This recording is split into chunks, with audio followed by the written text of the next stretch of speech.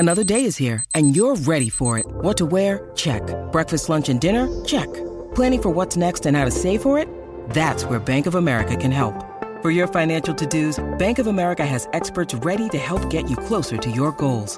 Get started at one of our local financial centers or 24/7 in our mobile banking app. Find a location near you at bankofamerica.com/talktous. What would you like the power to do? Mobile banking requires downloading the app and is only available for select devices. Message and data rates may apply. Bank of America N.A., member FDIC. Hello there, I'm Stuart Brennan. Welcome to this week's Talking City. I'm here with Ian Cheeseman, long-time City fan, vlogger and XS Manchester show person, and with Chris Slater, who's our sports news correspondent here at the Manchester Evening News and a season ticket holder at City as well. Plenty to talk about this week, chaps, and we'll kick it off. An argument we've been having on our sports desk this week is, was it a record the other night? Of course, City went into the game against Wolves having won 11 games on the bounce. The idea was if they beat Wolves, it would be 12 wins consecutively in all competitions, and that would be a new club record. Now, of course, after 120 minutes, it was still 0-0. Goes to a penalty shootout. City go through, but does it go down as a win? I mean, the research I've done on this would indicate that it goes on the record as a draw, and then City go through, which would mean that City have not broken the record. They've been trumpeting it on their website that we've set a new record of 12 consecutive wins.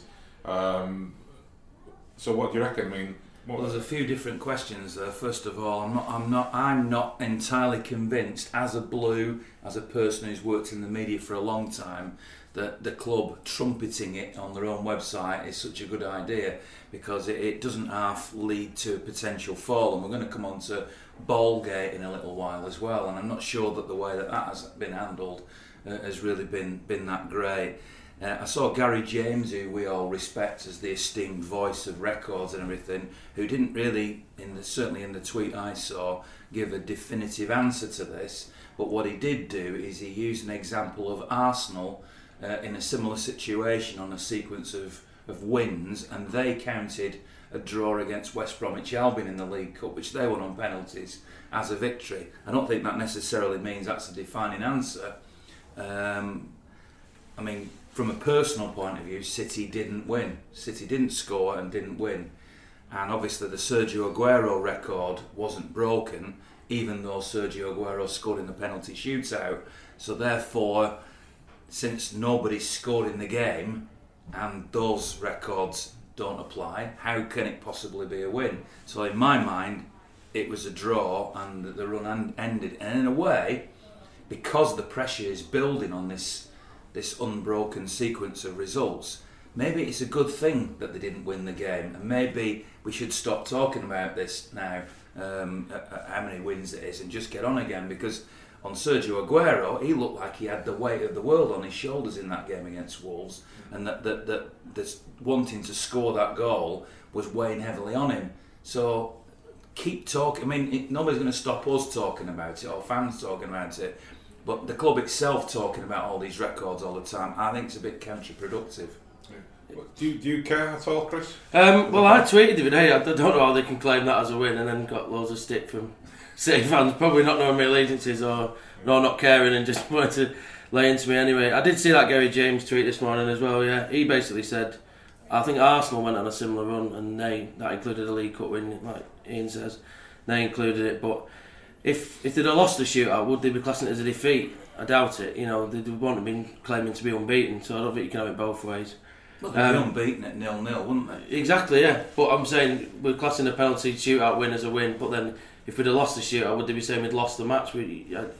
It's a weird one, but like Ian and Gary said on the tweet, it's a club record, so it's kind of up to them what they class it as, you know. No one else is really fussed down the game. City's one on the trot other than City and City fans are, so it's up to them really. But a bit of the feel-good factor went, I suppose, didn't it? But winning that shootout at the end is a nice boost over the weekend. Yeah, I mean, the way I look at it is, at the end of the day, people look back on City won the game, because they did. They went through. To go through, you've got to win, and the fact that they won it on a penalty shootout is a little bit irrelevant. So to me, a win is a win, no matter how you win it. You know. If they'd have got a scrappy goal that had ballooned in off somebody's backside from 50 yards out in the last second of the game, it's still I know that's part of the game, but a penalty shootout is part of the game as well. And the fact that they've won, it'll go down in the record books as a win. Otherwise, they wouldn't be in the next round. You don't go to the next round with a draw, do you? So anyway, I'm going to look into this further. I've been in touch with the FA and I've been in touch with the football statisticians, and we're going to get a serious, definitive answer on that one after all our ramblings. If they give you an answer. Yeah. And of course, at the end of that game, it was a difficult night for City. You know, there was all kinds of. Wolves were brilliant. I thought they came and set up and made things difficult and presented a threat, which is more than a lot of Premier League teams do at City. You don't see them actually creating chances the way Wolves were doing and defending as well as they did. And of course, at the end, Pep Guardiola, as you referred to it as Ballgate, I think before, Pep Guardiola threw this idea in that it was all about the ball, that some of the players had complained that the ball was light. Now, Yaya Toure spoke to some of the journalists afterwards as well, and he said exactly the same thing. He said the ball was too light. Now, whether that was Yaya excusing his free kick, which went about 30 yards over the bar, I don't know. But it wasn't like Yaya. You know, you normally when he takes free kicks, they either go in the net or they're within a yard or two of the goal. You know, he doesn't normally miss by that much. So, is there anything in it? Do you think the ball could be a feasible excuse, or is it just a distraction technique from Pep? There's obviously something in it, like you said. Otherwise, I doubt Pep would have come out and said this, and the players have backed him up as well, and seemingly independently of him as well. It's not as if he's given him a briefing to go out and trash this ball. I don't know. It just seemed a bit of an odd thing to be talking about after the game, but from my point of view, I thought it was. You know, I know he's got a lot of criticism on there. I think from Jackie Oatley from the BBC and a few other people for not giving Wolves enough credit and going on about this, but he was obviously concerned enough about it to raise it. Maybe it was something he could have, sort of briefed and leaked to the press rather than come out and talked explicitly about it. I don't know, but I mean, both sides played with it, didn't they? I suppose that's the ultimate. That's the end. The only thing you can say in the end. But somebody mentioned to me that Bravo was talking to the referee about it during the shootout as well. He does seem to be in discussion with the ref. I don't know if that was to do with him not being on his line or kicking the post for too long, or because he was doing a lot of that and wobbling the crossbar and that sort of stuff. But yeah, well, it's interesting because I spoke to Bravo after the game, and I asked him about his technique in a penalty shootout because he's got a great record, and he came out with like a 3-point answer of what he does during penalty shootouts. And the third one was he tries to put off the opponent as much as possible. Now, if you've got an opponent coming up to take a penalty and you're in the referee's ear loudly saying the ball's too light, it's all over the place, whatever, is that just planting a seed in the opponent's mind? I'm sure he thinks that, but the fact that he was using that as a bit of a mind game with an opponent who's coming up to take a penalty, just throw that one in there. Can we just clarify something here? There is a standard weight and size of a football, isn't there? Yes. So the fact that this was a Football League ball presumably means that it was still the same weight and still the same dimensions. Now, it might have had slightly different aerodynamic characteristics, shall we say, but fundamentally the ball was the same. Now, I find it. I was in that press conference. I didn't see it live, but I've seen the video. And Pep was very, very animated and really let it get to him. And I find it very odd that he would do that. Now, obviously, people are suggesting it might have been a sort of Jose Mourinho diversionary tactic. I don't think Pep does that sort of thing personally. Now, you may disagree, but I do wonder why he's made such a big deal of it, because what this does now is whoever City get in the next round of this competition, the manager of that team is going to be saying they don't like this ball, make sure you kick up high in the air and everything, and it becomes a motivation and it becomes something that you can beat him over, the club over a stick with. Obviously the media have gone to town on it, and if you're a supporter of another club, I mean obviously I'm a Blue, so I want to be sympathetic to Pep Guardiola, I want to be sympathetic to City, but just try and think for a second, if this was Jose Mourinho, after United had struggled to beat some opposition, saying it was all about the ball, City fans would be ridiculing that. So you can't have it both ways. I mean, as far as I'm concerned, there's okay, I don't play football, I don't kick that ball, I'm not a professional, so I bow to the fact that it may fly slightly differently. But come on, that did not ruin the game. It did not mean that was 0-0. That's not why Yaya put the free kick over the bar or Aguero didn't convert his chances. You could look at it the other way and say, well, if it had been the proper ball, perhaps Bravo wouldn't have made those 3 saves. And it would have gone in, and those shots would have gone in if it had flown like a normal Premier League. What are you trying to say about Bravo? Yeah? I'm not saying anything. I'm saying this stuff about the ball just seems totally ridiculous to me. Well, this idea that it's a diversionary tactic, if anything, he's made a story out of nothing, hasn't he? I mean, if he'd have just said credit to Wolves, I'm pleased we got the job done, that would have been, well, obviously not for us, but in terms of the national press, a few paragraphs and that's that. But suddenly now you've got, the football league's hit back, and now you've turned it into a 2 or 3 day story, which could prove a distraction before Saturday, maybe. He's done this before, though. He has done this before, this kind of thing. I think back to Claudio Bravo.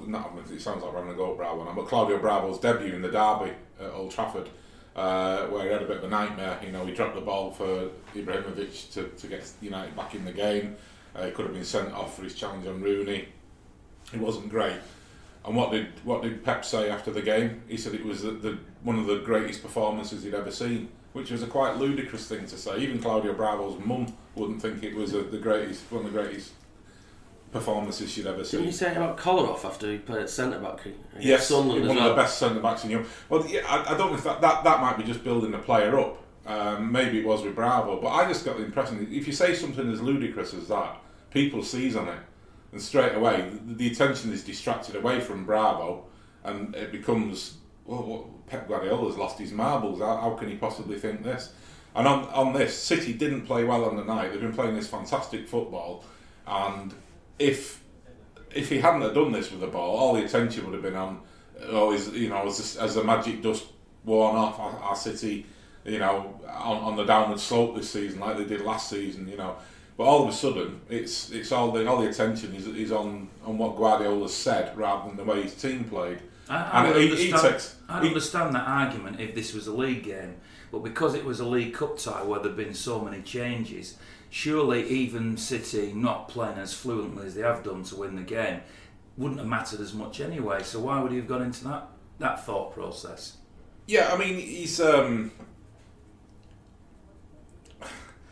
I just think that he's doing it on purpose. I think he does believe what he said about the ball. I think he's not making that up. He's not just thought, I'll have a go at the ball. I think players have been saying to him after the game, the ball was rubbish, blah blah blah, and he's gone straight from that into a press conference. And rather than having to try and explain the fact that Bernardo Silva and Ilkay Gundogan and one or two other players who came in didn't perform to the same level, which is what he's hoping they would do. That there'd just be this continuity, no matter which player you play, they're just going to keep this juggernaut rolling. So rather than having to try and explain that, he comes out with the ball. Everybody goes away happy with some quotes and the fact that they can take the mick out of Pep Guardiola a little bit. He's happy with that because he's a big man. He's got a broad pair of shoulders, and he will take that all day long. If it's taking any criticism and any pressure off his team, Fergie used to do it, and you mentioned Jose Mourinho does it as well. I think it is a good management technique that you deflect all the attention away from your team and onto your shoulders. I know what you're saying. It was hardly the end of the world. The fans weren't exactly desperate and thinking, this has all gone wrong. It was just one of those games where Wolves did extremely well.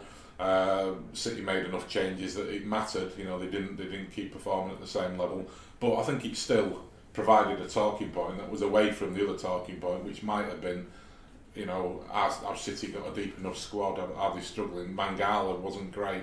What happens if a centre back gets injured? But which would have perhaps been the central talking point, apart from the fact that he came up with this. What I can say is that I do vlogs, as you mentioned at the beginning, and I went and interviewed fans at the end of the game, and despite the fact that it wasn't a great game, it had been 120 minutes, it was a late night, it was pouring down by rain by the end of the game, all the fans were just, wow, people were actually saying, great game, great win, because the drama and the excitement of the penalty shootout seemed to be like a cover-all. Main thing is we're through to the next round. So I don't think City fans would have, certainly City fans anyway, would have been critical at all, just getting through was enough. If they'd lost on that penalty shootout, then that might have been a different case. But after the game, they were all elated. So maybe Pep didn't need to do that deflection unless he expected an avalanche of criticism from the national media. Yeah.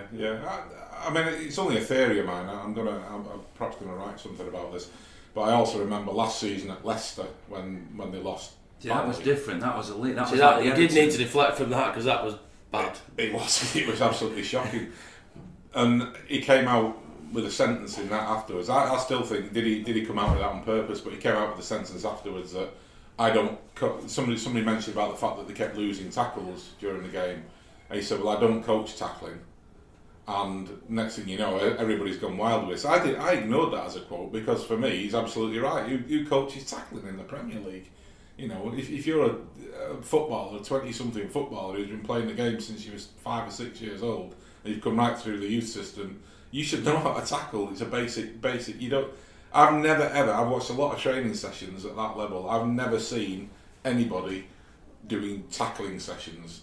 You know, you either tackle or you don't. You know, to me, it was a non-story, but lots of people picked up on it, and that became a story on its own. You know, it became Pep Guardiola doesn't coach tackling. How is he going to survive in the Premier League? This is ridiculous. And I wondered then whether he was answering the question legitimately, but I just wondered then whether there was a little bit of thought in his mind. If I say this will take the heat off my players and put all the heat onto me at a really difficult moment. You know. You look at John Stones was under a lot of pressure because he had a nightmare that day. Claudio Bravo was the same. 3 or 4 other players. I mean, everyone had a nightmare, but there were certain players who were under a lot of pressure after that game. All of a sudden, the pressure was all on Pep Guardiola because he'd said this crazy thing, apparently, which wasn't so crazy after all. But you know, I'm sure he knew that the media would pick up on that. So, you know, it's only a theory, but my theory is that he does use distraction as a technique, and I think it's a sound management technique. Absolutely. It's very cold in here at the moment, isn't it? It's not to distract people from what we're actually talking about.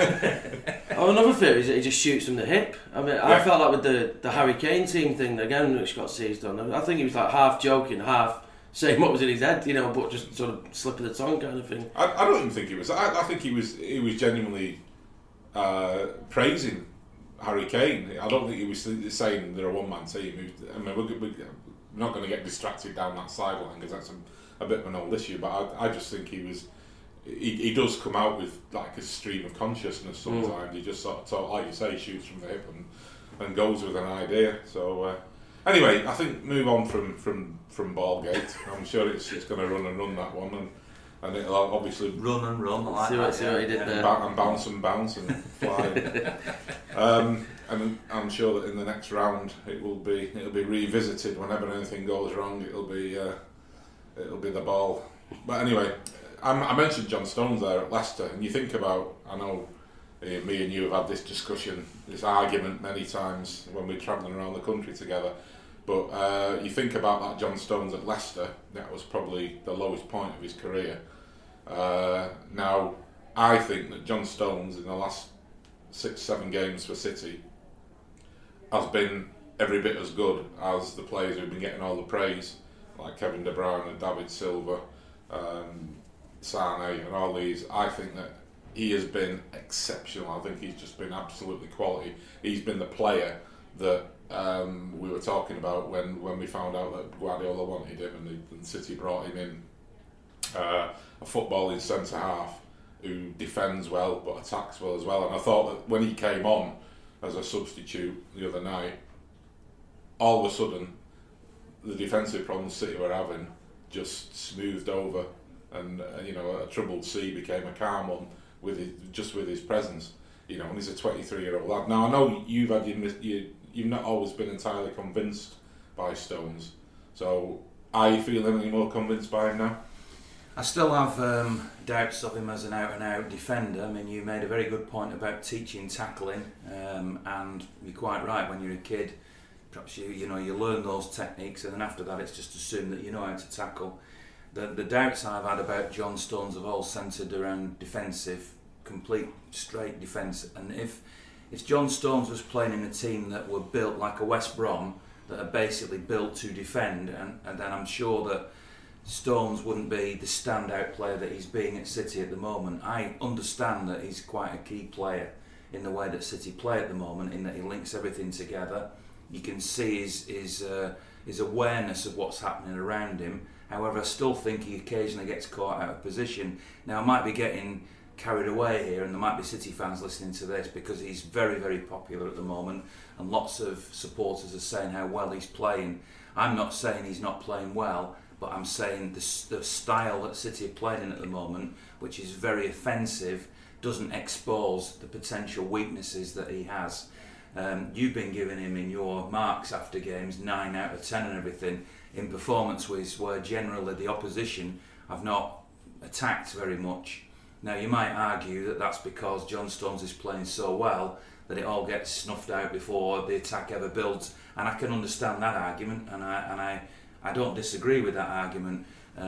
But the odd goal that's been conceded, whilst in a 7-2, the 2 goals that are conceded against Stoke don't matter, and I completely get that. But when I watched those 2 goals back, I thought, well, the player who was missing in this was potentially Stones. So I still have some doubts about him defensively.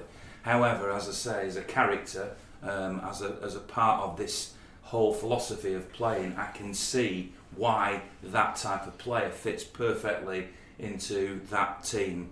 I think sometimes you go too far giving him man of the match on days when City are pouring forward and playing this wonderful football, and I would be giving the plaudits more to those players going forward. And actually, I was sat behind you in the press box in the 0-0 draw against Wolves, and I nearly said to you, but I didn't disturb you, that when Tosin Adarabioyo was playing in defence, he didn't make a mistake. Alright, he wasn't quite as proactive with his passing maybe as John Stones, but I thought he was pretty faultless at the back. And I nearly turned to you and said, I presume Adarabioyo's going to get you man of the match this week, is he? Because he's a defender who's not making any mistakes. No. The difference is, I like Tosin. I think he's got the potential to be a quality player, but I think the difference is, I give Stones big marks, not for his defending, because like you say, he doesn't do a lot of defending. He hasn't had to do a lot of defending, but his passing is absolutely impeccable. I think his passing is on a par with De Bruyne and Silva. And these more that's great a big step. What do you think of that? Yeah, well, bring Chris in, because I think he plays those balls through the lines that give De Bruyne and Silva, and he gets them absolutely spot on. You just watch some of his passing. He's not a safe passer; he's a creative passer, and I think that's such an important role in that team. I'm not disputing that. It provides the space which De Bruyne and Silva and these other players exploit massively. That's why he's so important to me. But Chris, what do you reckon? Well, I think he's been outstanding. I really like him, and I liked him last year as well. Actually, I think you could see this season coming last year. There's a lot of times he got dropped though last year, and you sort of thought, and he'd play, especially when Company was fit towards the end of the year, and he'd play Company and Otamendi, and I thought it was really harsh on Stones. I thought it'd been good to give him a run with Vincent, see how them two got on. But yeah, I think last season he had all the passing and all those kind of attributes, but the actual defending side was a bit iffy. But I think this year he's been outstanding in that department as well. Like, if you take the Napoli game for instance, that block on the line where he just threw his body at it, put hands behind his back, was willing to let it hit him in the face to not go in the net. That was proper last ditch defending. I think he's been spot on this season in that regard as well. Right. But I think you're right about the passing, definitely. Him and Ederson, I think, because people have started pressing City really high up the pitch, because they know they're going to pass it out from the back. But sometimes Ederson will just boot it right through the middle of him, and suddenly De Bruyne's got it in the centre circle and can turn.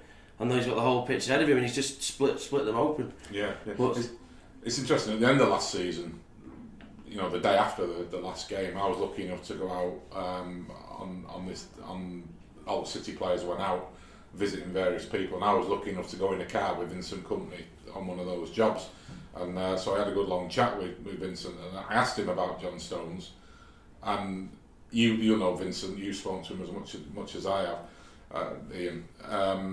And he levelled me with a gaze which said, I am not giving you BS here, I'm telling you how I think it is. And he said, John Stones will be one of the best defenders in the world in years to come. That's how we'll view him. Now, Company is not known for sort of waxing lyrical and that. He does tend to speak his mind, and you know, what he says tends to carry some gravitas because he's an intelligent man, fantastic footballer. Now you know that he perhaps might want to bull up one of his younger colleagues, but I got the impression that he was speaking from the heart with that. And you know, with somebody like Vincent Kompany can say, he talks about how difficult it is being a centre back. And he knows more than anyone how difficult it's been a centre-back in a Pep Guardiola team. Guardiola's talked about it himself, and especially a Pep Guardiola team playing in the Premier League, because you've got the problem that you're in an attacking team, so you're going to get exposed. You're being asked to pass, so you've got to be switched on all the time. You've got to be switched on when your team's attacking as well as when your team's defending. But you've got the added problem in the Premier League that you're going to come up against players like Lukaku and Andy Carroll, who are going to knock you about and physically batter you. So he's sort of basically saying to be a centre back in a Pep Guardiola team in the English Premier League, you've got to be a complete centre back. Now I don't think John Stones is that yet. I think, like you say, there are elements of his game that he could still improve on. But we're forgetting, what is he, 23? He's young, you know, classic centre-backs. We don't think about them as being great centre-backs until they get to the late 20s. You know, people like Puyol and Baresi and all these great players. I mean, we could see the potential of them when they were younger, but they became great in the late 20s. And I think that when Stones gets to his late 20s, like Vincent Kompany said, he might just be viewed on that same kind of platform. Well, the whole what is fairly obvious to me is that Pep Guardiola likes players who listen, learn. Fernandinho, you might argue at the moment, is one of his little projects who seems to absorb everything that Pep says about him and plays slightly differently than he did before. But John Stones, if there was one player you could look at in that City team and say, that is the player that Pep seems to invest a lot in and seems to me to be very, very keen to learn and very keen to absorb, and is very, very focused when he's on the pitch, it is John Stones, no doubt about that. And so I can see that in a year or two, you're right, that if things go the way that Pep wants and City continue to progress, Stones could emerge as that type of player. So I'm not fundamentally disagreeing. I still have that slight question mark about defence and defensive capabilities, but then again, you could pick any player in the team and probably find something that's not quite right. And that's the great thing about how good City are at the moment. We're talking about fine-tuning and little details rather than fundamental problems. There are no fundamental problems in this City squad or side. There are just little tweaks and little nuances. And if Stones, I'm not saying proves me wrong, because in no way am I anti-Stones or saying he's a bad player. But if he ends up being the player you're describing him as, and Vincent thinks he'll be, brilliant, absolutely fantastic. And he's an Englishman, he seems very, very down to earth, and he seems very keen to learn, and he will be a hero in the future if he carries on the way he is. Right, well, moving on from John Stones, another player that we mentioned who got a lot of stick last season and perhaps hasn't had the chance this season to move on is John Stones. It's Claudio Bravo. See, I'm obsessed with John Stones. It's Claudio Bravo. And I mean, I've sat down and interviewed Claudio a couple of times and found him to be a thoroughly decent man, which is always my first judgment rather than how good a footballer they are. Thoroughly decent man who answers questions straight, and he's just pleasant. And my heart ached for him last season because we know he's a good player. We know he's a good goalkeeper. Well, you know, you don't get to be an international for Chile, winning all those caps. You don't get to play for Barcelona and leave, you know, with the fans cheering you to the rafters without being a good goalkeeper. He came to City, he had a bad season, and you know, there were certain fans who were ironically cheering him when he made a save, which was harsh. I mean, he took it in good heart. He cupped his hand to his ear and made a joke out of it, which is great. But it must hurt you when you're a professional. Well, I thought that was really out of order, I must say, at the time. And you know, as a City fan, I was a bit embarrassed by that, to be honest. But I think we are in a bit of an era of like personal vilification that we've seen after United lost Huddersfield. It just seems to all been piled on Lindelof and Liverpool at Tottenham seems to have been, all Dejan Lovren's fault. I don't know if that's social media, and memes and people, the sort of personal mickey taken after one or two bad performances seems to be like crazy these days. But yeah, some of the stick Bravo took last season was out of order. But he's shown great character, hasn't he? Like you say. Yeah, I think since then he's progressed. He wasn't just like the other night. He came up with a great performance. I think his performances have improved when he's played. He played at the end of last season. He's played a couple of games this season, and I think he's done really well. And then he was my man of the match before the penalty shootout. I thought, because he saved City on about 4 occasions when the man was clean through. Although it might have been the ball, of course. But again, I spoke to him after the game, and without trying to be too cruel, I basically asked him, things didn't go well for you last season. Do you feel you've turned a corner now with the way you've been performing this season and the way what happened with the penalty shootout? And he made a good point for me. He made a good point that we all found it difficult last season. A lot of players found it difficult because we were adapting to a new system, and obviously the defence found it more difficult than anyone because it was more of a radical departure. David Silva and Kevin De Bruyne and players like this, they had a tweak in the way they played, but they're still basically doing the same thing as they were doing under Pellegrini and some of them under Mancini. Because attacking football is at that top level is pretty much the same thing. But I thought that obviously the defence is different. It was a complete radical departure from everything they'd been doing. And Bravo was in a defence that wasn't quite sure of itself, including John Stones. He also, don't forget, had the added pressure coming in of being Joe Hart's replacement, and being this footballing goalkeeper who was completely different. And so all the crowd was sort of thinking, this is the guy who's replacing our favourite, our hero, the man who played in goal during the 2 titles and all the rest of it. Who is he? Who is this Bravo? And he's supposed to be so good with his feet. So every time the ball came to his feet, the crowd was sort of expecting some world pass, that was going to split the defence every single time he got it. Yeah. I felt that pressure didn't help him. Yeah. Those 2 decisions weren't like getting rid of Hart's one decision and then buying Claudio Bravo's another. Like you said, they were bundled into one thing, weren't they?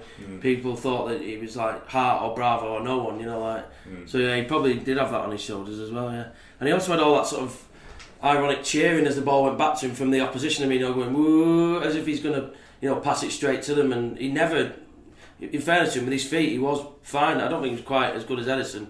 Can't, assist from goal kicks and that sort of thing. But he never, from my memory, if we gave the ball away, it was him giving it to someone who then gave it away. He might have passed him into trouble a little bit, but he didn't make any big clangers with his feet, I don't think. I think you've nailed it there, Chris. That he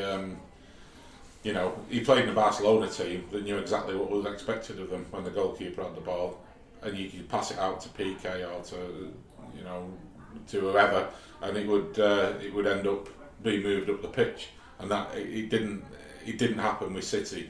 John Stones suffered with it. I think the other defenders, the fullbacks, all suffered with it last season.